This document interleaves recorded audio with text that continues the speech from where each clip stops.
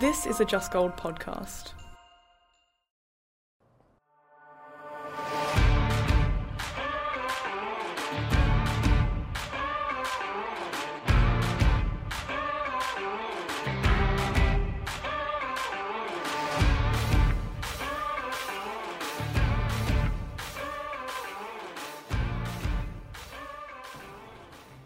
Recorded on the lands of the peoples of the Eastern Kulin Nation, we pay respect to their elders, past, present and emerging. In this episode, we'll discuss how structural oppression holds women back from leadership positions, financial stability and security as they age, and how social connections can help combat these issues. Jo, you've worked most of your life in the not-for-profit sector. What do you see there that can really maybe help make women more visible as they go through their whole life? I'll come to some of the research that I did recently, but I just want to pick up on this theme around, getting women into the leadership positions, just to remind us that there are a whole lot of structural changes that need to happen around that in order for women to age well. And one of the key things obviously is equal pay, and then equal superannuation in terms of the provisioning for later in life. And as we know, that is a significant issue, and in COVID context, there's some research which has just come out showing women who have been coerced into accessing their superannuation during COVID by partners, which for the first time for some of these women are now presenting to services, recognising that they're actually in an abusive relationship for, coercive behaviours. So, things keep nuancing and shifting, but we need to make sure that we look at the structural issues as well as what we do at the micro level between people to support each other. I think one of the things that we want to do through the Invisible Woman project, and I think is key to International Women's Day, is look at the systems change that needs to happen and the culture change. So the flip side of some of that is that, it's so good for men to be able to take parenting leave. And for years we know that was provided for, but men didn't take it because it wasn't a good look in the office if you were the one who took the leave. So there's all sorts of cultural things that sort of sit underneath this. And as the mother of daughters, I'm conscious that, they are still experiencing subtle discriminations around the fact they're the ones having the babies. They're the ones taking time out in terms of who's actually getting the promotion. It's not as blatant as it used to be, but I think it's still there. Do you think that the changes in flexible working because of COVID, particularly here in Victoria, do you think that's going to sustain and make a difference? I just think we can't assume anything. Mm-hmm. The talk of build back better, I always get worried when I hear the back word in there, because we actually want to build forward. And the things that didn't work beforehand still won't work, even if we've got some different ways of dressing it up. You've got a choice of whether you can work at home or whether you work in the office in days of the week, but if we haven't actually changed whether you're getting equal pay and equal superannuation, what difference will that make? Except that you probably could do more childcare still. So I think, we need to be careful that things are not window dressing and that we've actually carried them through to the actual drivers of the inequality in order to break the bias. One of the things that was important in the piece of research that I did in 2018 when in my role as CEO of a community service organisation, and I had 350 volunteers working with our organisation, and conscious that a number of them were in the older category, 50 plus, 65 plus, and I really wanted to test whether what was happening in the broader picture was actually happening for these women who were actually women that you would think they had professional roles and they were, teachers, nurses, retired, seemed to be in a more middle class living circumstances, what was happening for them. And it was really interesting to hear the stories from women who, through divorce and separation, through family violence, developing a disability, or, as a result of separation, not getting any superannuation, and were finding themselves in their 60s, not sure whether they could pay the rent. They had gone backwards very significantly, and although they were very well dressed, people wouldn't have realised how vulnerable they were until they were actually encouraged to talk about it.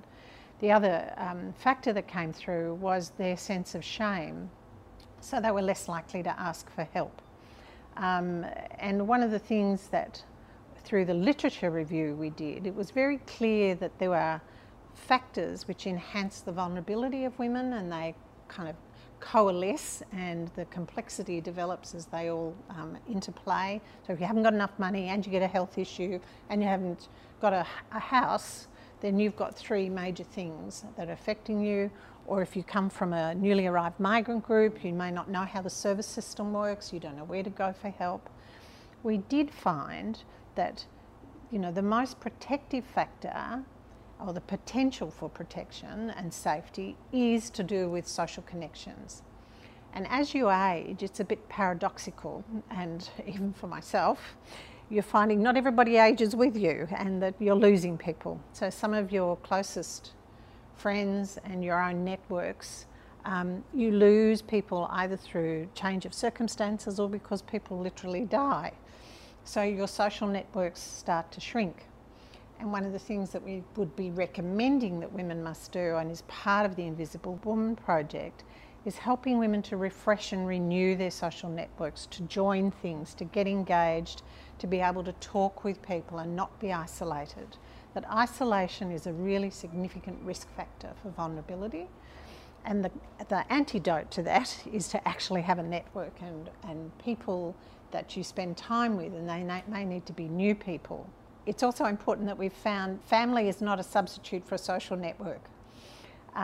So you can be actually quite invisible within a family where the older women's advice may no longer be needed because young people are ordering their food, so they don't actually need their older generation. So it's really important that you have those social connections that are outside of family as well. So one of the positives of COVID was by actually drawing people's eyes into their local community, and in Melbourne, you're 5 kilometres, and people actually saying, do you know who your neighbours are? And that was one of the really good things I think that came out of COVID. But what we need to do is not take it for granted. How do we make that cultural instead of just, you know, part of a pandemic response? That's the way we now do things. And when people can say that's the way we do things around here, we know that we've got a culture change. Yeah, absolutely. And I think I certainly know far more of my neighbours now than I did before COVID, which has been nice because I've been working from home for nearly 2 years now. But at the same time, it really brought home to me that I need more hobbies and networks and things outside my work, because I get a lot of my social connection and purpose in life through my job. But when I was trapped at home and I wasn't doing all the things in the evenings with friends and things like that, I realised that it can very easily fall away. And so I started to think, okay, as I'm getting older, what are going to be my sort of hobbies that sustain even if after I've retired or if I change jobs? And I think the social networking you were talking about, I think is really important for women through a working life as well. And quite often women don't go to conferences, don't network, because they see it as an indulgence, whereas men are out there doing it, and that's partly helps with their social connections, but it also obviously helps with their career, because the bigger their network is, the more opportunities there will be for career progression as well. And so I think that one of the things that I always like to try and encourage female staff in my teams to do is go out and do that kind of networking. And if I have to frame it as professional development, I will do that, or as representing the organisation, because sometimes that's what it takes. But it is really important. And so that social connection can happen in so many different ways. But you're right, it's so important in terms of staying visible, staying relevant, I think, and in a career sense, staying powerful as well. You can connect with us on social media at Just Gold Women or on our website at justgold.net. The Invisible Woman project is a social partnership with the City of Melbourne, and in this space we will be hosting consultations for women from across Victoria, but in particular from our city. So you can connect, you can share your stories, you can be on video if you want, or you can just make friends. On our pages you can subscribe to our podcast and docu-series that's coming up over the next few months. Thank you for coming in tonight. Thank you for joining us, and let's break the bias together. Join us next episode as our guests discuss how architecture and urban design impact life for women of all ages.